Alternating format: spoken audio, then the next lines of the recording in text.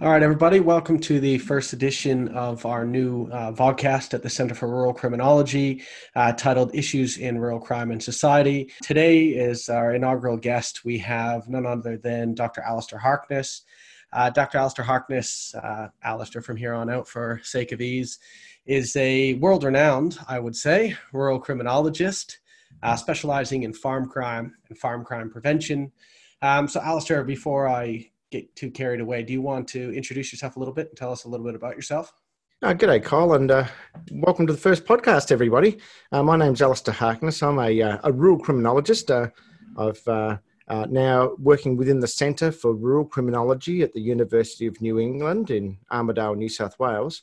Previously, I worked at a regional Victorian university for 10 years, and that's where I developed a very strong interest in rural crime generally, farm crime specifically, and a whole array of different issues around policing and crime prevention, and generally making rural communities safer. Perfect. Fantastic. Thanks for that intro. Now we're going to keep it pretty informal and loose and just have a conversation about your work, your expertise, and I guess farm crime generally. So we can just bounce back and forth, whatever's convenient. But I thought I'd start off with some broad concepts in rural criminology, and particularly that notion of the rural idyll. And if you can talk a little bit about that in the context of rurality and crime to get us started. Sure. For hundreds of years, we've developed an understanding of crime as being very much an urban phenomenon. And this really came about historically from the Industrial Revolution and this mass movement of people from agrarian economic conditions, working the land, to their labour being required to support the growing cities, the industrial boom, all the factories which were developing, particularly up in Europe, in North America as well. And from that point, we saw a sense of disorganisation in the city streets, the great unwashed, the masses. We didn't have things like Centrelink and welfare safety nets, and crime was a significant issue. And I think perhaps from that time onwards, we've seen crime through an urban lens. And what has developed, therefore, is this notion that non-urban spaces are safe. They're idyllic. They're crime-free. People go there for holidays. People go there for rest and relaxation from the cities and don't necessarily come across the crime, which we know happens all the time. Rural spaces are not crime-free. The challenge here has been this focus away from rural spaces and very much in urban contexts. Yeah, thanks. Can we just go back to that concept of, it's beaten like a dead horse in criminology, but if we can contextualize it within rural crime, of social disorganization and social organization, and maybe reflect a little bit on what you were talking about there between kind of that, Gemeinschaft, that agrarian past to this counter industrial era of disorganization. Can you talk a little bit about how that plays into at least theoretical understandings of rural crime? Yes. Rural criminology in itself is a fairly recent sub-discipline of criminology more generally, but taking into account a whole array of different factors which happen in rural communities. And I think here it's very important to note that there is nothing homogenous about the rural, if you like. There is no set standard definition of a rural space. There are different agricultural areas of focus in different rural spaces. Some rural areas have no agricultural background either. Tourism might be the main draw card, and thinking particularly around some remote coastal communities around the country, around the world, in fact, as well. We also see there are a number of different examples whereby some communities are less organised, if you like, socially. And I'm thinking particularly around some of those perhaps centres focused on mining, where there is large proportions of fly-in, fly-out workers. And one of our colleagues in Canada, he works in the prairie counties in Saskatchewan and around that central part of Canada. And Rick Ruddle is his name, and he does a lot of work on the oil and gas sector.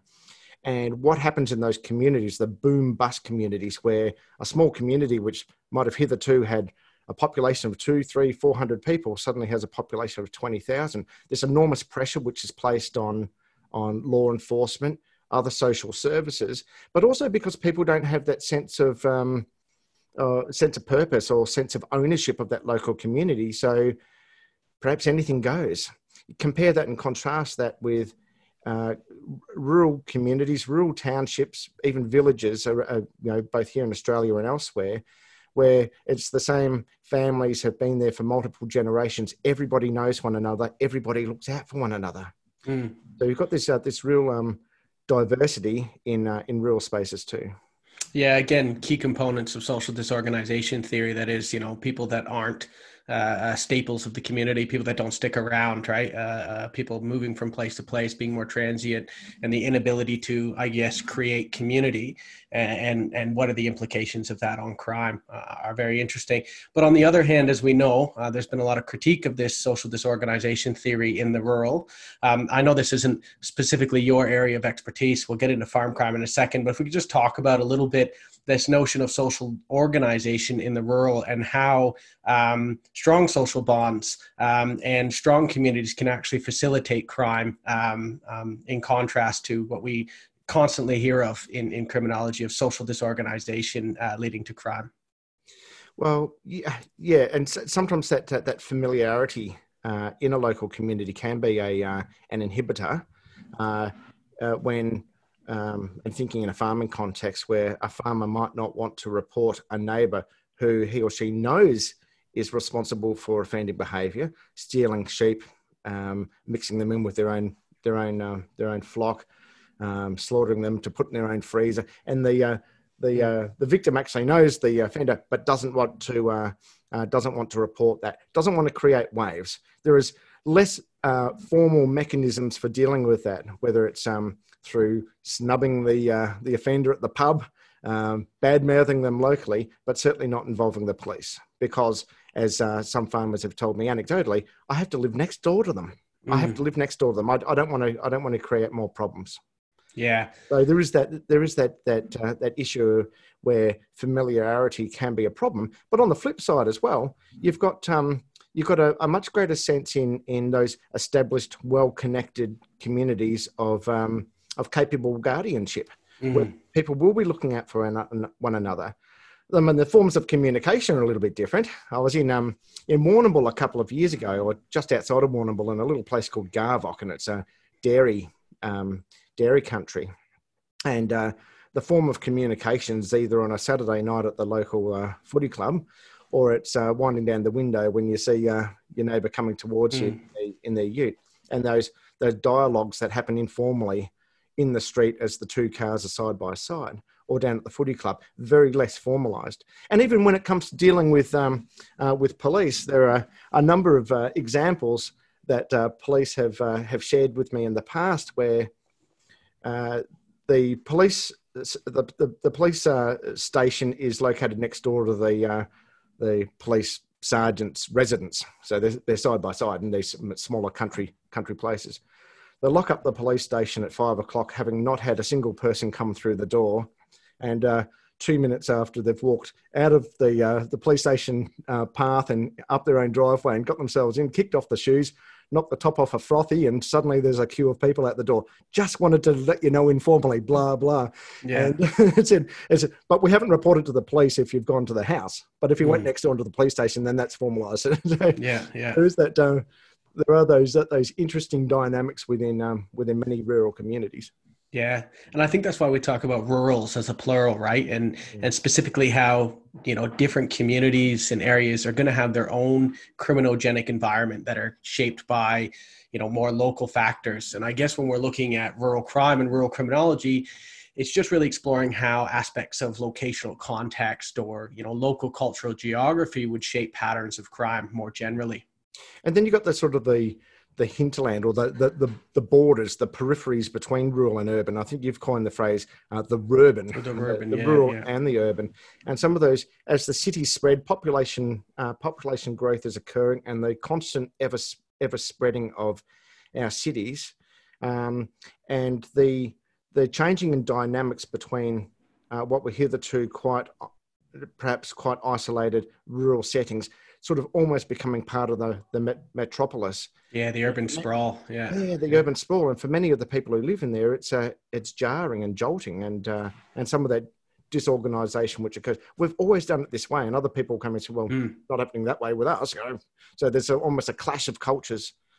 Yeah, there'd be that element of, I guess, what Carrington and Hogg and others have talked about in the past. That is, crime in rural communities being very much seen as the product of others or outsiders, as opposed to and overlooking more internal offenses and things like that. Yeah, and then you've got another whole category, and that's the exceptionally remote communities where a visit to the police station or the court requires a 400-kilometre drive each way or a plane ride. Yeah, so this is exactly what we're talking about when we mean locational context and cultural geography. And I know we had that great access to justice panel with the ISSRC, speaking about how access to justice is inhibited in rural communities by various ways. But I even see it in my own research in terms of access to drug and alcohol treatment and things like that, and how that's very much shaped by the dynamics of the rural, not least the actual accessibility and availability of these types of services, but even the social norms around accessing that type of service and the associated shame that would come along with kind of everyone knowing your business when you access these types of services. Yeah, and there's probably a couple of good examples to draw people's attention to here.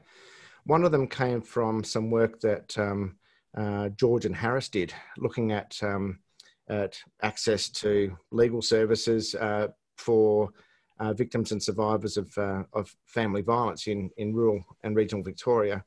And one of those issues around some of the courthouses, just the sort of the physical infrastructure or lack thereof, provide some inhibiting factors. So in some communities, the courthouse might be directly opposite the local supermarket, the IGA supermarket. And when an announcement's put over the PA to call the next case, everybody in the supermarket knows that Mrs. Jones is going to court 2 at 10:30. Yeah. And suddenly it's everybody's business. Some of those old courthouses and police stations don't have separate meeting spaces.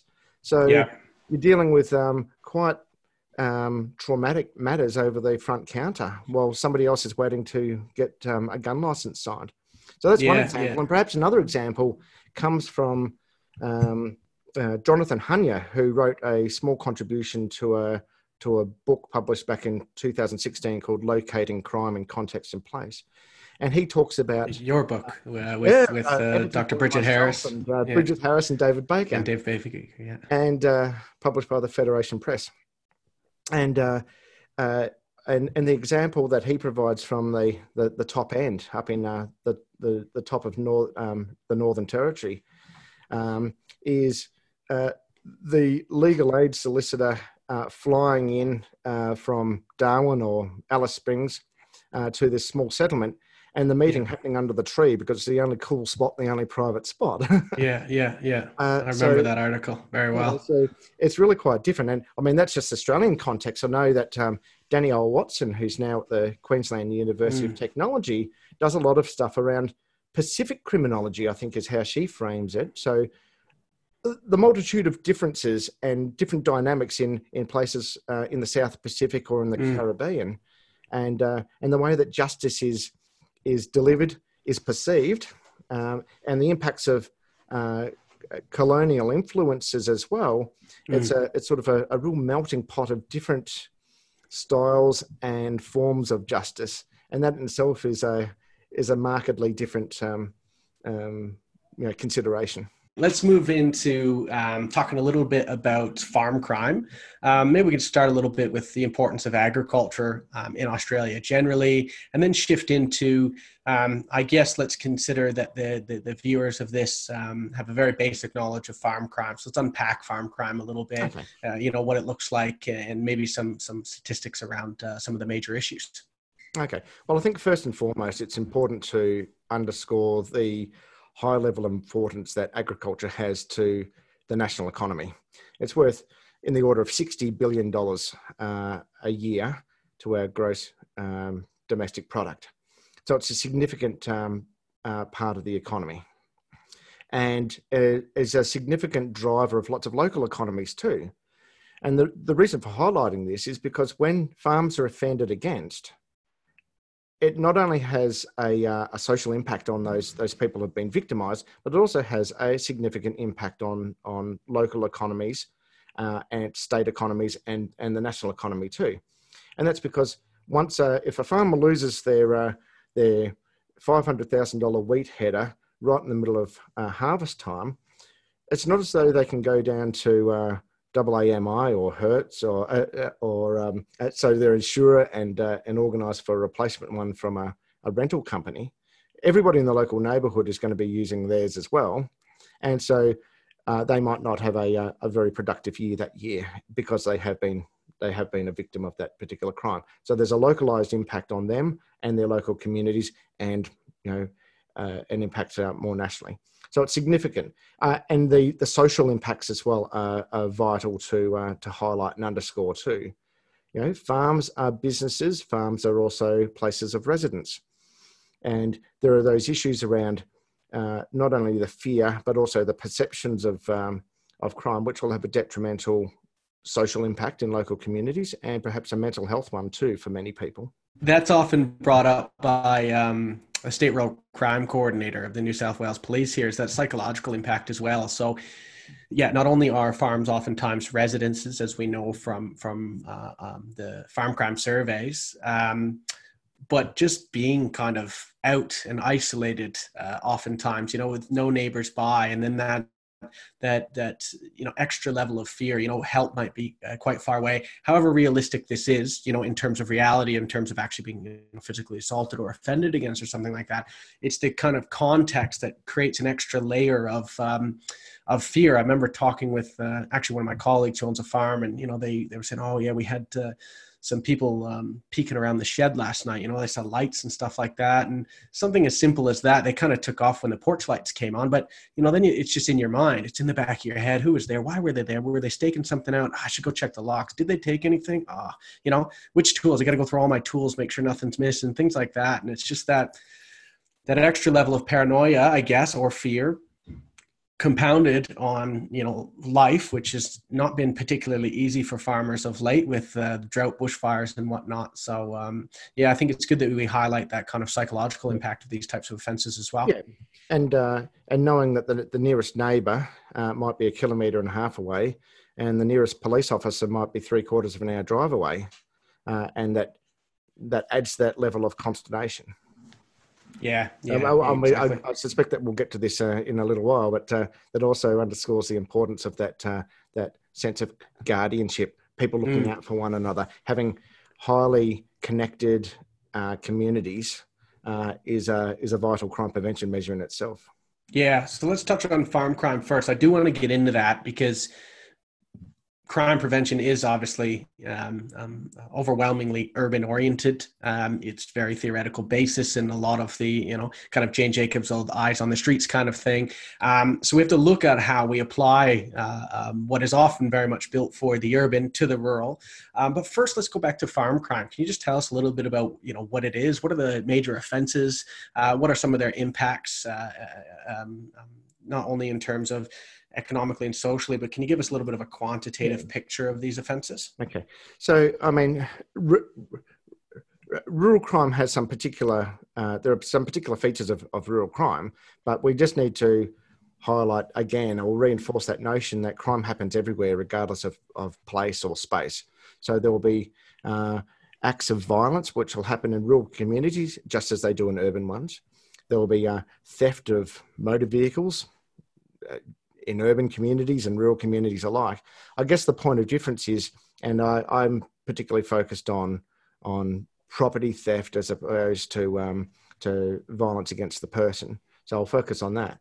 There are obviously particular types of items in rural communities which are a focus. Livestock, for instance, farm machinery, firearms, a whole array of different types of items which will be targeted or opportunistically stolen in rural communities which are not in urban ones. But the processes, the psychological processes that an offender goes through will be the same. Am I likely to be caught? And what's the risk? Am I able to offload the stuff? do I have the knowledge to do the offending?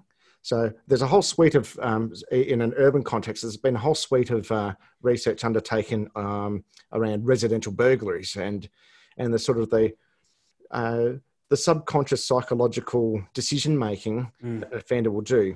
If I was to go into this house, is there a way that I can get out if somebody comes in through the front door? If I leg it down the street, am I going to find a brick wall or not? So there's all of these micro decision makings that happen, and so too on a farm environment. I guess some of the differences here are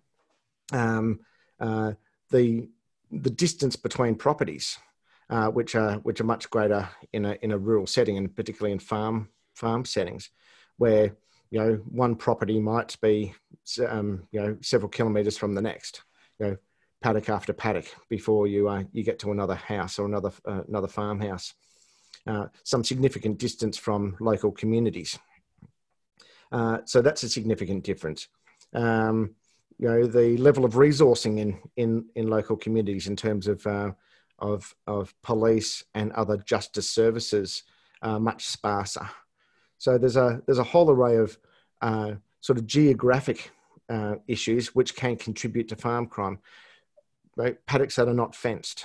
There's no, there's less likelihood of there being an abundance of publicly provided CCTV cameras in public areas. There's no justification for that. So a degree of lower levels of security in those urban in those rural communities is a significant factor.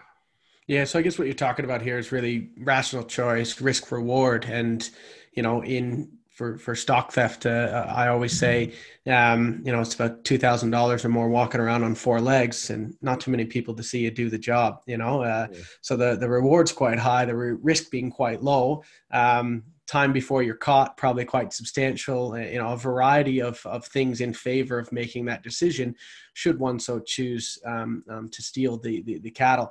What I do find really interesting, though, is you raising, obviously there's a million decisions that kind of come into these above risk reward, or that make that risk reward that go into the actual calculation of that risk reward, of course. But one of them you raised, which brings me a little bit of a laugh, is having the skill to do the job. The New South Wales Police have shown me a CCTV footage of these four guys in a big truck trying to load up cattle.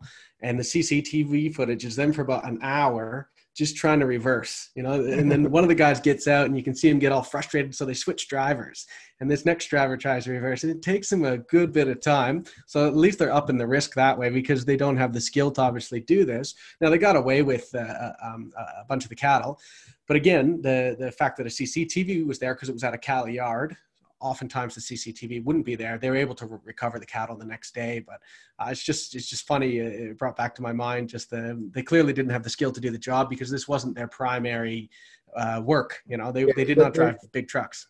Yeah, in many of these instances, there has to be a reasonably high degree of acquired knowledge. I went out to a farm in Seymour a number of years ago. Seymour's sort of just off the Hume Highway between Melbourne and Sydney, and went to a farm there, and he's running several hundred head of cattle. He's got 1,000 sheep, and he took us out to a paddock and just showed us how easy it is to peel off 20 sheep from 200. So he sends his dog in there, imagining that there was a horse float or a tandem trailer or something just up on the roadside.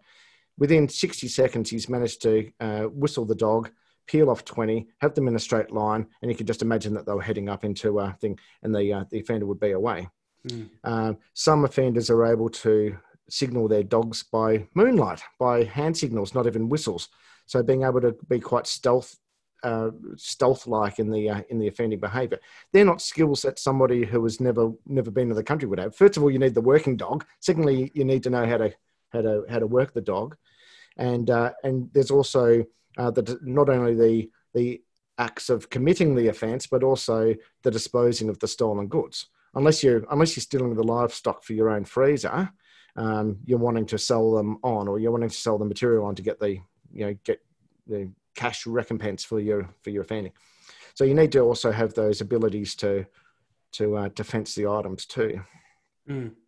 Yeah, that's quite interesting. Almost some aspect of cultural knowledge in that regard of how these things work, from driving a truck to running a working dog. Yeah, I mean, there are instances as well where out in the Western districts of Victoria where, at harvest time, relying upon a lot of imported labour. So people to come in and do, operate the machinery, truck drivers to come in and take the wheat to a silo. Anyway, a farmer, they'd done all the harvesting, loaded up his own silos. On the Friday, he had the trucks coming in and out all week. Gets to the Friday night and packs up effectively for the weekend. Job done. Comes along on Monday, and all the silos had been emptied out. It was the contracted truck driver knew that he'd have a market for it up in New South Wales or Queensland, and just came in when he wasn't going to be observed. Took truckload of wheat out of there, and presumably on-sold it at some discounted rate. So would I know how to A, drive a truck, or B, sell a truckload of harvested wheat? No, but other people do, and that's the issue. Yeah, very interesting. Maybe we can contextualize a little bit from previous farm crime research. Of course, Elaine Barclay's work is, groundbreaking in that regard, getting data on farm crime. Your own research out of Victoria, and our own recently launched through the Centre for Rural Criminology, the New South Wales Farm Crime Survey 2020. But there's some pretty consistent findings across that.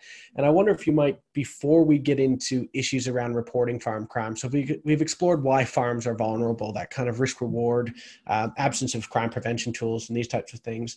But can you tell me a little bit more about farm crime in terms of, for instance, victimization rates, and then moving into the issue of reporting? Yeah, well, I mean, the two are very much linked, and one of the we have to set this in the context of the dark figure of crime. There's a significant amount of crime which happens but goes unreported and unrecorded. So the crime's still happening, but it's not, because by virtue of it not being reported, it's not ending up in the official statistics. This creates a whole set of ongoing issues too, not least of all that decision makers, political and departmental, might not, and in terms of law enforcement and other agencies, might just be looking at the crime statistics, think that everything's reasonably rosy, and it's not something to direct resources towards. So that's one output. But it also means that if, for every crime that goes unreported, there's an offender who's getting away with their offending behaviour too. And we know from a vast bulk of research that that offenders will keep on going back to the same spot as long as they think that they can get away with it. And there's it'll have to come back to my mind, but there's a particular theoretical notion that comes about from the animal kingdom, and where animals will go and forage for. So optimal foraging is what it's called. And once you find a food source, you'll keep on going back to the food source as long as it's there. Perhaps to underscore this with an anecdote that was provided to me from a couple of police officers out in the Western Districts out in Horsham a number of years ago. An old cocky comes into the police station and says, "Oh, you know what? I just need to report a whole heap of stuff's been stolen out of my shed." Says it. They go out there and said, "Had you locked your shed?" Said, "No, never locked my shed. Never needed to. Never had anything stolen from it." Said, "Well, you want to lock your shed because there's a very high likelihood that the offender or offenders are going to come back and they'll do you over again. They already know. They know what they weren't able to take. They know what's there. They'll have already made a little inventory in their own minds about what they're going to target next." Yeah, okay. Well, comes in the next day. "Oh, you wouldn't believe it. Stuff's been knocked off again." I said, "Well, we do believe it because we told you yesterday this is exactly what was going to happen." A couple of days go by. So they reinforce the message. You need to lock your stuff up because they could come back a third time. There's a repeat victimization is a thing, take our word for it.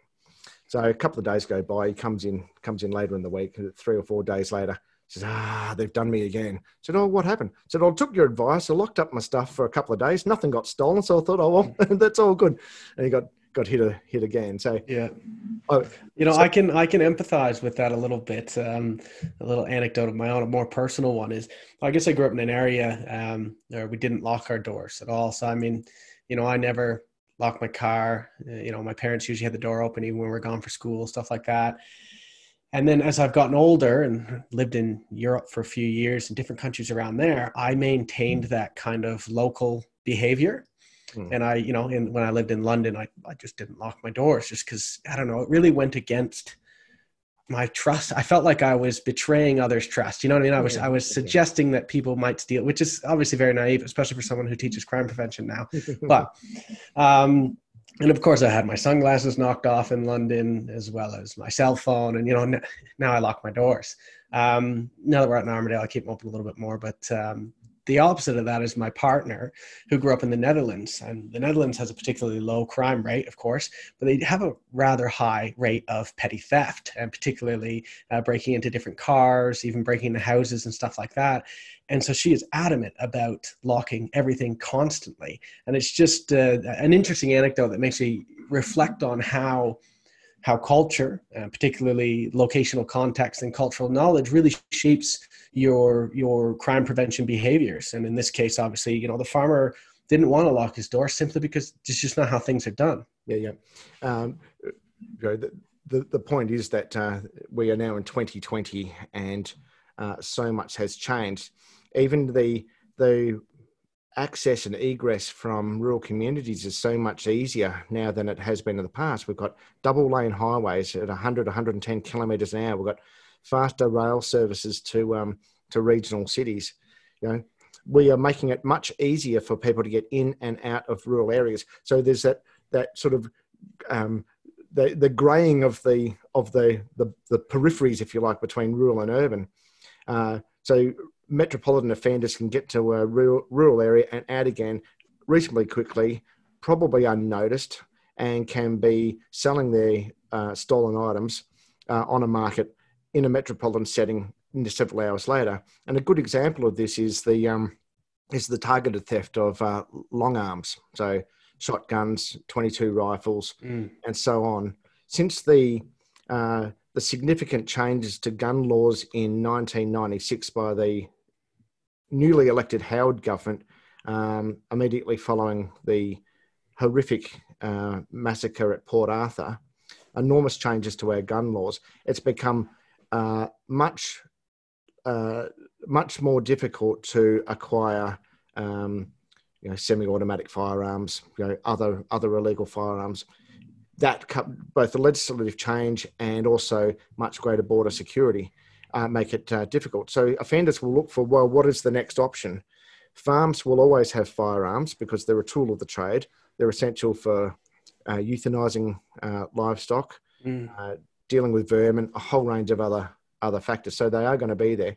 And often as much as a farmer abides by the rule of the law and locks the firearms up, follow in the correct receptacles and following all requirements, they'll still be targeted because the offenders will know that there's 4, 5, 6 firearms there that are ripe for the taking. And this is a particular issue.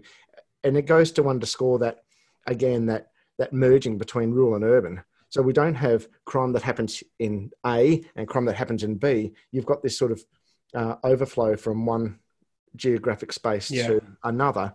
And those firearms stolen from the farm can then be sawn off and used in street battles by a wannabe meth dealer showing how important he is, and so on and so forth. And perhaps also used in the commission of crimes in urban settings too. The Queensland Police, I think, this year, late last year, raised that as a primary issue. I think what we would call the grey market. That is, farmers access their weapons legally through legal channels. And then the primary market for, would-be offenders is this grey market because of the difficulties introduced with gun legislation and gun laws. And so, it makes for an interesting scenario of that overlap between that urban-rural crime. I mean, we consider these things in an Australian context too. We could have a completely different discussion if we're thinking about firearms and rurality in say the United Yeah, States. Where yeah. and again, it's also a good example of that difference between the targeted thefts. So that example of the firearms being specifically targeted versus the opportunistic thefts, and the ways that we deal with each might be slightly different. Another example of a targeted theft is if you're in Mount Isa and you're in need of I'll use the example again of a wheat header. You can go down and buy a $500,000 one new, or you can buy a second-hand one from a bloke that you know for half the price, Yeah. and it'll be stolen to order. Compare that with a roustabout or somebody else from a local community, seeing something lying and said, "Yeah, I could do with a new chainsaw." Yeah, interesting. So I guess when we're talking about victimization, I know these past surveys have hit it around, victimization rates of in and inching towards 80%. I mean, I know the preliminary stuff out of our farm crime survey is well over the 80% mark currently, of some level of victimization on farm. And as you've pointed out, primarily to do with acquisitive crime or theft, particularly of livestock, as well as trespass is obviously a significantly high one. But let's move back to let's focus on livestock theft as the example. As Elaine Barclay and others call it, the quintessential rural crime. It's our best example here. Can we talk about the issues then that bleed into reporting and the underreporting? Why aren't farmers reporting these types of offenses? Okay, so there's an array of different reasons that are often proffered, and perhaps we can divide these up into the institutional reasons, evidence-based reasons, and community-based reasons. So in terms of the institutional reasons, things around police. So not being confident that the police will take the matter seriously. And that comes up again and again and again. A notion that the police might not be able to do anything about it, even if it was taken seriously. So some of those institutional issues, or thinking, if I do report it, I might have to go to the court, and a day in court's a day off the farm, and I can't really take that chance, and the hassles of the legal process as well. And then there's all those different evidence-based reasons. So sometimes, and we'll use livestock as an example again here. If somebody loses 20, 30, 40 sheep out of 400 or 500, it's not going to be easily noticed. The sheep are only mustered 4 or 5 times a year for drenching, shearing, counting. And so several months could go by between the offence occurring and the offence being noticed. In the meantime, any chance of there being evidence is long and well and truly gone. So, tyre marks gone, neighbours can't remember. I think there might have been a red Ford Falcon, or it was a grey Commodore. I can't really be 100% sure. That was a while ago, mate. I don't know. So you don't have that evidence, and then, so the farmer will perhaps, well, they could have been stolen, or they could have been taken by a dog. Go and check all the fences. Is there any carcasses? Doing all that sort of stuff, but the evidence is well and truly gone, and so evidence is a significant issue in not reporting. And then there's the community-based reasons that farmers will indicate that they knew who the offender was. They know it's the next door neighbour. I have to live next door to him, or it's a fear of revenge, or they don't want to have the matter end up in the paper or taken up by the media. So an array of different reasons as to why the reporting doesn't happen. Yeah, interesting. So if we focus on that maybe, I guess we could call it trust issue between the police and between farmers, or a confidence issue. And I think it goes two ways, right? The farmers thought maybe he's reported it before and things didn't go anywhere, or maybe the farmer's smart enough to realize, I don't know when these things went missing, how the police supposed to do anything, right? And the police are going, there's nothing I can do about this. There's absolutely no evidence on which we could even begin our investigation. We haven't a clue when these things were taken, who might have taken them. And so both parties are kind of left frustrated. And I think the research has shown that this has led to a little bit of a gap between farmers and the police. Can you speak to that a little bit? Yeah. And that level of frustration which would no doubt mount when a constable comes up the farm driveway. The farmer says, "I've had a couple of Dorper rams stolen," and the police officer doesn't know if that's an imported truck or from America or if it's something else altogether. And suddenly there's already this gulf between, what am I dealing with here, and so that level of trust said, I might as well just sort it out myself. I'll work it out myself. And then word spreads around the local community. So, Mr. Plods, he wasn't really all that helpful to me.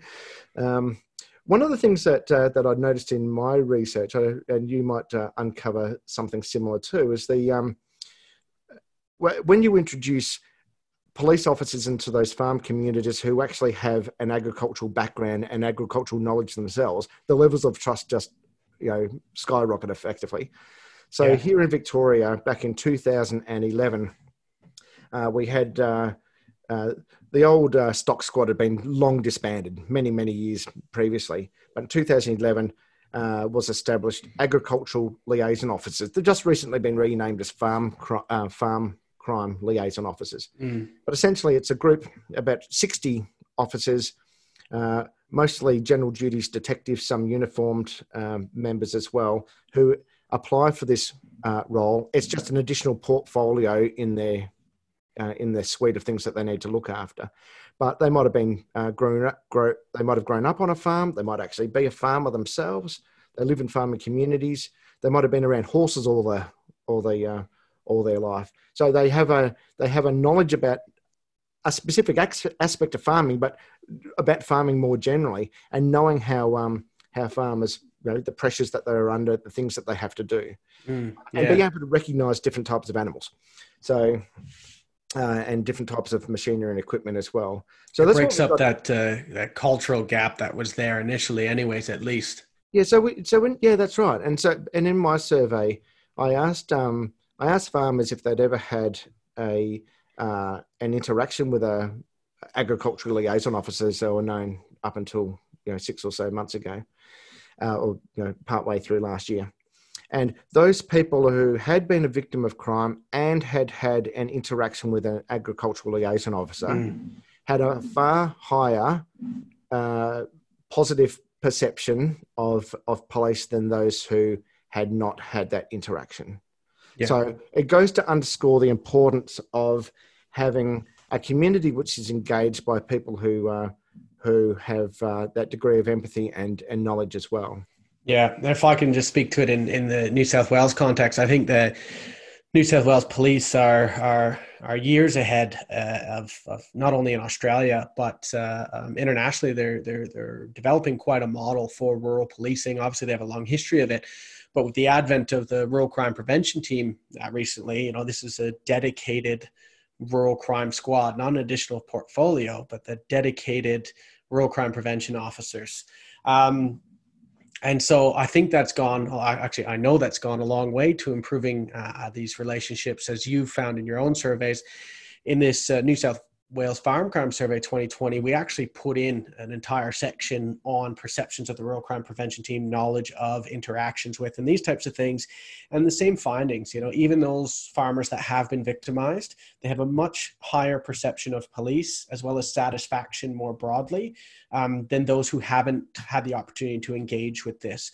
And of course, similar to you, I put this down to the fact that farmers probably feel like they've at least been heard. Someone has come along that understands, has the cultural knowledge, for instance, understands the actual economic loss faced by the farmer, understands those social and psychological impacts that we talked about, where someone not as deeply engaged might think, so what, mate? You lost a couple of sheep. Like, who cares? And that added level of again, cultural knowledge, but also confidence in the fact that maybe they can actually do something about this, or they actually are at least trying. At least trying, I think, is sometimes half the battle, isn't it? So, up here last week, we had the Commissioner of Police come to the UNE and the Center for Rural Criminology and announce Operation Stock Check, right? So they're showing these types of initiatives well, I think employing these types of initiatives are showing that they actually care about stock theft, or at least communicating that to the farmers. So I think having the commissioner of police come and announce a rural operation and actually come out to regional New South Wales and announce this himself, as opposed to, for instance, the head of the rural crime prevention team, the state crime coordinator there. I think it says a lot. And I think that's what they want to do as well. And in my conversations with the head of the rural crime prevention team, the state rural crime coordinator, he says that's half the battle too. It is about solving crime, and it is actually, as in their name suggests, it's about preventing rural crime, but it's also about filling that trust gap, and repairing those relationships and building on those relationships between rural communities, broadly speaking, and the police. Oh, and we can see and again, in a United States context, when in some communities where that level of trust is completely broken down between the police and the policed, it's chaotic.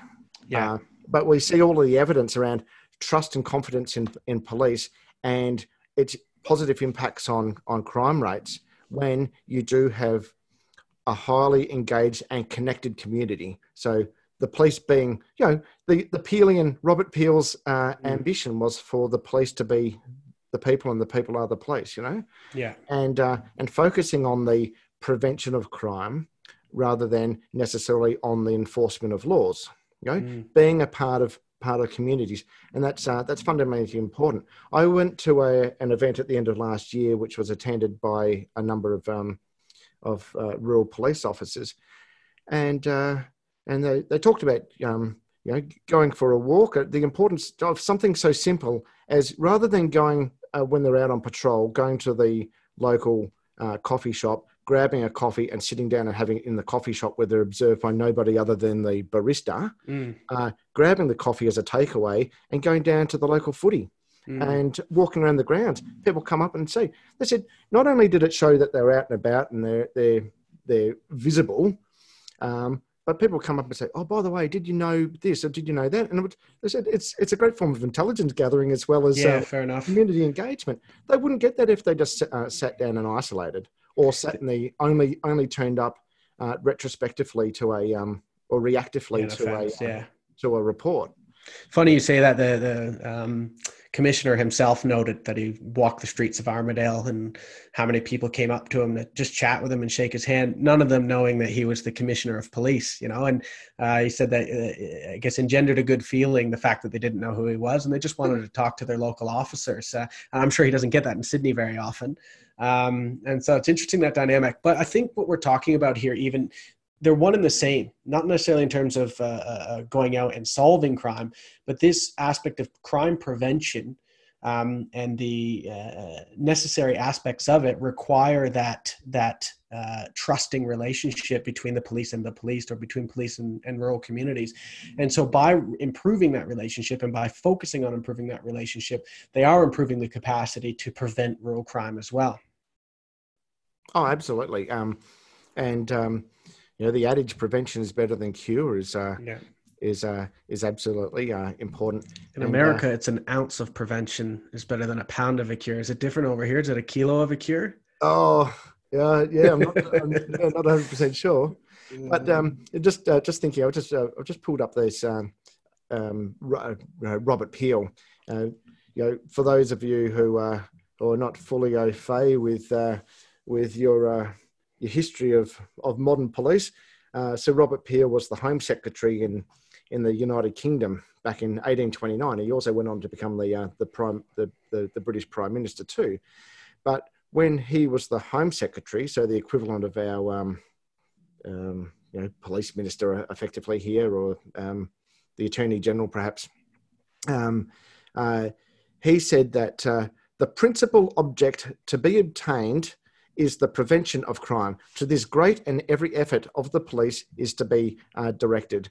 And also importantly, the ability of the police to perform their duties is dependent upon the public approval of police actions. So we came up with these 9 key precepts around what the modern police should be about, and underscoring that importance that crime prevention has to be at the forefront, not a reactive law enforcement operation necessarily, but one that's getting in there. And that's where these rural crime teams are doing such a fantastic job. I spent an entire day with a couple of officers up in North Wales a number of years ago, and spent the day going around the community. And not only was it just dropping in and visiting people as they did their rounds and responding to calls as well, but engaging with the community through social media. So they knew where all the little Wi-Fi hotspots were. Pull the car over out the front, engines idling, send a little tweet out. It had a couple of purposes. They're demonstrating that they're out and about and they're doing things to law-abiding people. Also flags to all the crooks that the police are here, there, and everywhere. So it just pings in this township. And it just brings me back to that anecdote I had earlier of that group of guys that really couldn't back up to steal the cattle. Well, actually, it wasn't the CCTV that got it. The CCTV helped, but the Rural Crime Prevention Team has quite a huge Facebook following. They're like that as well, just constantly posting, different arrests or different things that they're up to and doing, notifying people that they're out and about. But in this case, they posted that footage of the CCTV. And I've seen it somewhere in the presentation that the State Rural Crime Coordinator gave, but he shows the screenshot of the Facebook thread, and someone tags someone and says, "Care to explain?" So the police decided to follow up on that, and sure enough, that led to the arrest of the 4 people involved. But that's there are many different technological ways of engaging with the community too. I know. Again, out in the dairy farming area in the west of the southwest of Victoria, a lot of farmers would set up their own WhatsApp groups. Yeah. Dairy farming it's not a huge labor-intensive operation. So, a small dairy farm with 150, 200, 250 cattle can be dealt with just by 1 or 2 people, really. So it's sharing some of the experiences and problem solving through many different inputs is something. Crowdsourcing. Crowdsourcing. Crime prevention knowledge. Yeah, I don't know how to do this, but so just some of those fundamental basics from a young bloke who's just starting out as a dairy farmer.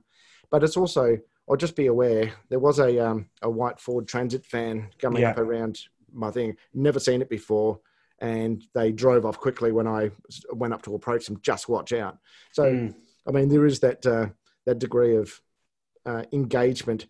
Again, that speaks to that social bonds, right? And that social organization and working together for the purpose of crime prevention. Yeah, that's right. I want to move into one aspect. Now, we've covered a few things we're going to go into anyways in terms of, these concepts of capable guardianship and situational crime prevention, and really how traditions of urban-based crime prevention, especially obviously crime prevention through environmental design and things like that, and their failure to replicate, of course, obviously in the rural context by proxy, for the most part, of just the sheer vast wide open space, and the importance and central component of many crime prevention theories, and the basis of them is simply eyes on the street and capable guardianship and things like that. We talked about target hardening and how sometimes it's hard to get farmers to harden those targets for a variety of reasons. Again, the space kind of mitigates certain types of things being undertaken. But one area that's garnering, I think, opportunities and interest is technology, and the opportunities to employ technology for the purposes of rural crime prevention. Can you speak to that a little bit? Yes, yeah, and I think the first point to make is that sometimes solutions which could easily be encouraged in an urban setting will not necessarily translate, like logistically difficult. Yeah. So go to a farmer and say, this is what you need to do. You need to put a lock on every gate. So I've got 30 or 40 gates. And if I had a padlock on every one of them and they're all keyed differently, I'm going to have a keychain this big and all I'm going to be doing is unlocking gates. It's just simply not feasible. Yeah, not practical. During harvest time, they'll take a big trailer of fuel out into the middle of a paddock. Now, for those of you who are listening from perhaps different countries, we have vast expanses of space here, as you can imagine, and so towing the fuel back to and locking it up in a building each day is just not going to be feasible. So it'll be left out there. That obviously gives an opportunity for thieves to drain the tank, steal it altogether. So some of the ideas are good in theory, less practical though. Yeah. In terms of technology though, even over the last 10 years, technologies have come ahead in leaps and bounds. I'm thinking particularly here as an example of CCTV technology. So whereas a grainy, low-res camera 15 or 20 years ago would have cost the ends of the earth, they are relatively affordable now. Even mediocre quality motion-activated cameras you can get from Aldi on a special buy in any shop around the country, or you can get a better quality one. And the good thing about this is, and it gets back to one of those points that we're talking about earlier around capturing evidence. And your example of the everybody sitting around and watching the truck repeatedly backing up for an hour unsuccessfully, that wouldn't have been possible without the footage. So it gives the police something to go on, if not everything to go on, and there are plenty of applications, and farmers can be quite strategic too in their deployment. Yeah, I mean, technology. It's not just I was having a chat to some people in the United Kingdom just a couple of days ago who are from Heritage England, actually, talking about heritage crime, and they've got an awful problem in many rural villages of the church roofs that are full of lead being completely ripped off. The reverend and the parishioners come down on a Sunday morning and there's no roof on the church; it's been knocked off. So they've got some significant issues there, and some of the parishioners who might be looking after this 300, 400, 500-year-old property in their dotage and wouldn't be able to run after a thief anyway. So there's a whole heap of issues there.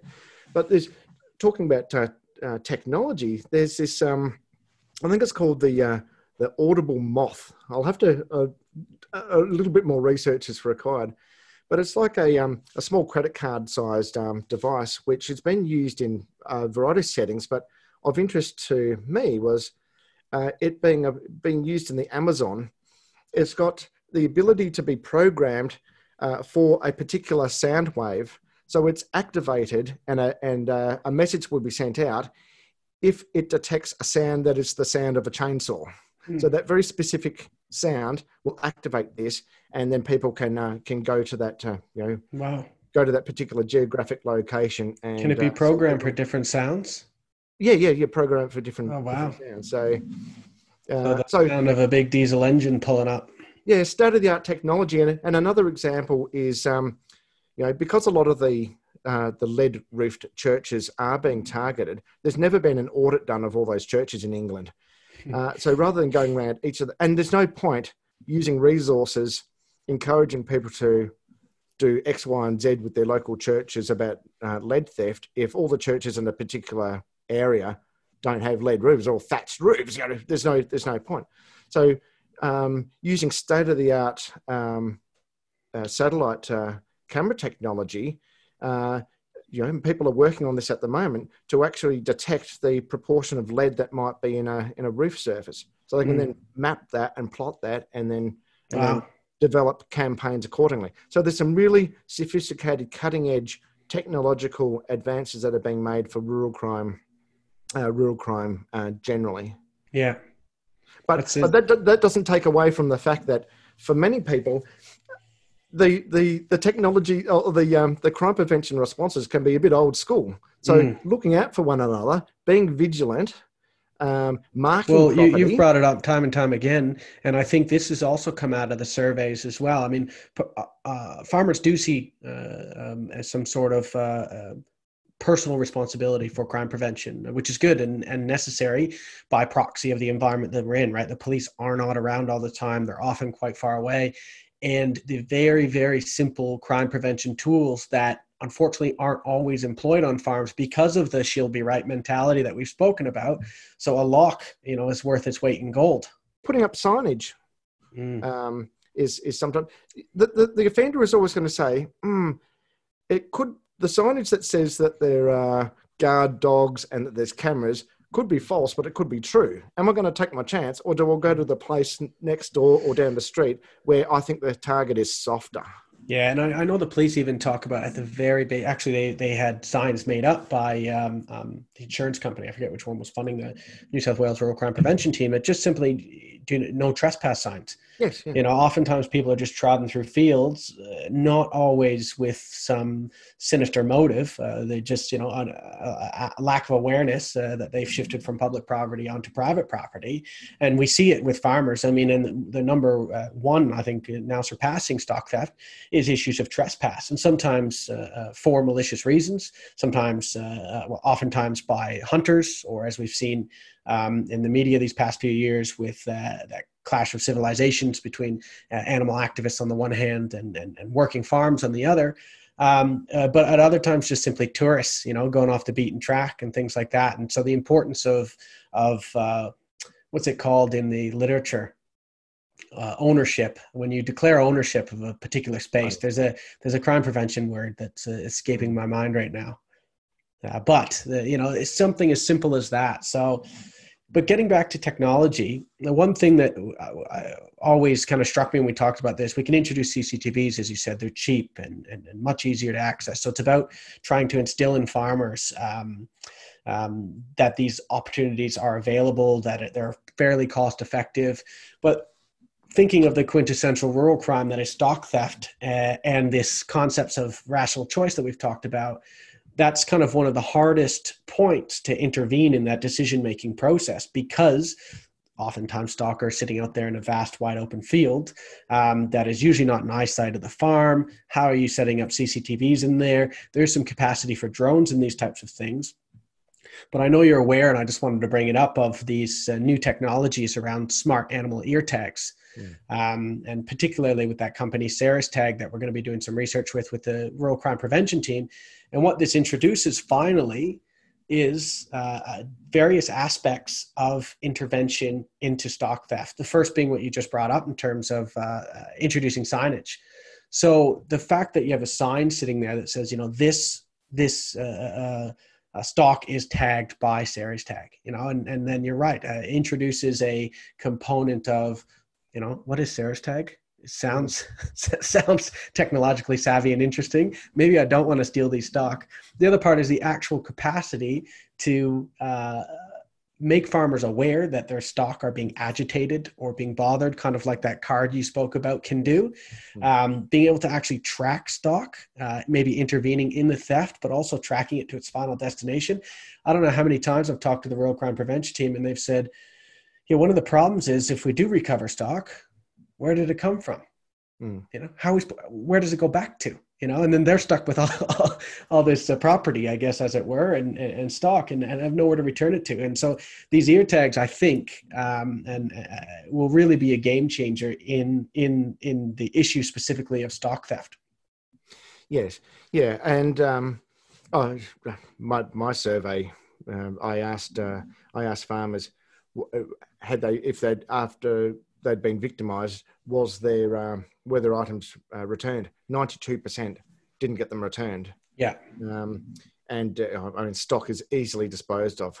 You know, mobile abattoirs, dig a hole, bury the pelts or all the non-meat related parts of the animal. I noticed the National Farmers Union in the United Kingdom publish an annual report, and they've published another one just recently, at the start of August of 2020. And one of the things in the context of the COVID-19 is an increase in the number of animals, of livestock being stolen during these conditions. Yeah, really well. Here in a Victorian context, where the state is in a stage 4 lockdown, a reduction in the processing of animals will have a meat supply related issues. Yeah. you can imagine here, although we don't have any data for this as yet, that there will be a spike in livestock thefts as people are finding alternative sources for meat products, and a black market originates. There's a lot of work that Willie Cluck has done in South Africa on livestock thefts. In fact, a chapter that he's written, a fantastic chapter that he's written for a new book that I've edited called Rural Crime Prevention, Theory, Tactics and Techniques, where he applies the 25 situational crime prevention techniques, which were very much designed in an urban framing, and applies it specifically to livestock theft. So, a fantastic resource. But there's a whole array of different issues there as well. But some are quite similar. The issues around biosecurity, the issues around having black market meat supplies and health impacts, a whole array of different issues. Yeah, it's fascinating, and even with those ear tags, they're fairly tamper-proof, difficult to get off without doing some damage to the animal. If you're trying to, get back to market, that is actually sell the beast, that cause problems. But if you, have mobile abattoir and, or if you're using them for personal or self-consumption, it's not really a barrier, is it? And so if we expand this out to other countries that have different levels of oversight on their food markets or food chains, and the ease with which these types of technologies could simply be bypassed with a lopping of the old ear.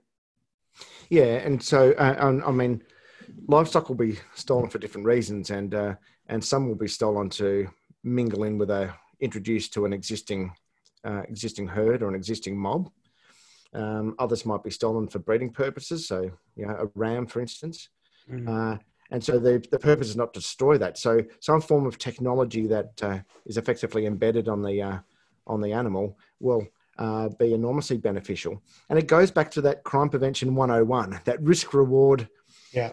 If you think that there's at all a likelihood that an animal has been tagged in such a way that it'll be identified while it's on your property and in your possession illegally, might be looking for the softer target, the one that is... Yeah, and even if those tags are removable and you don't mean to enter, I guess, the legal market or re-enter the legal market to selling those beasts specifically, just the actual process and hassle of having to remove those.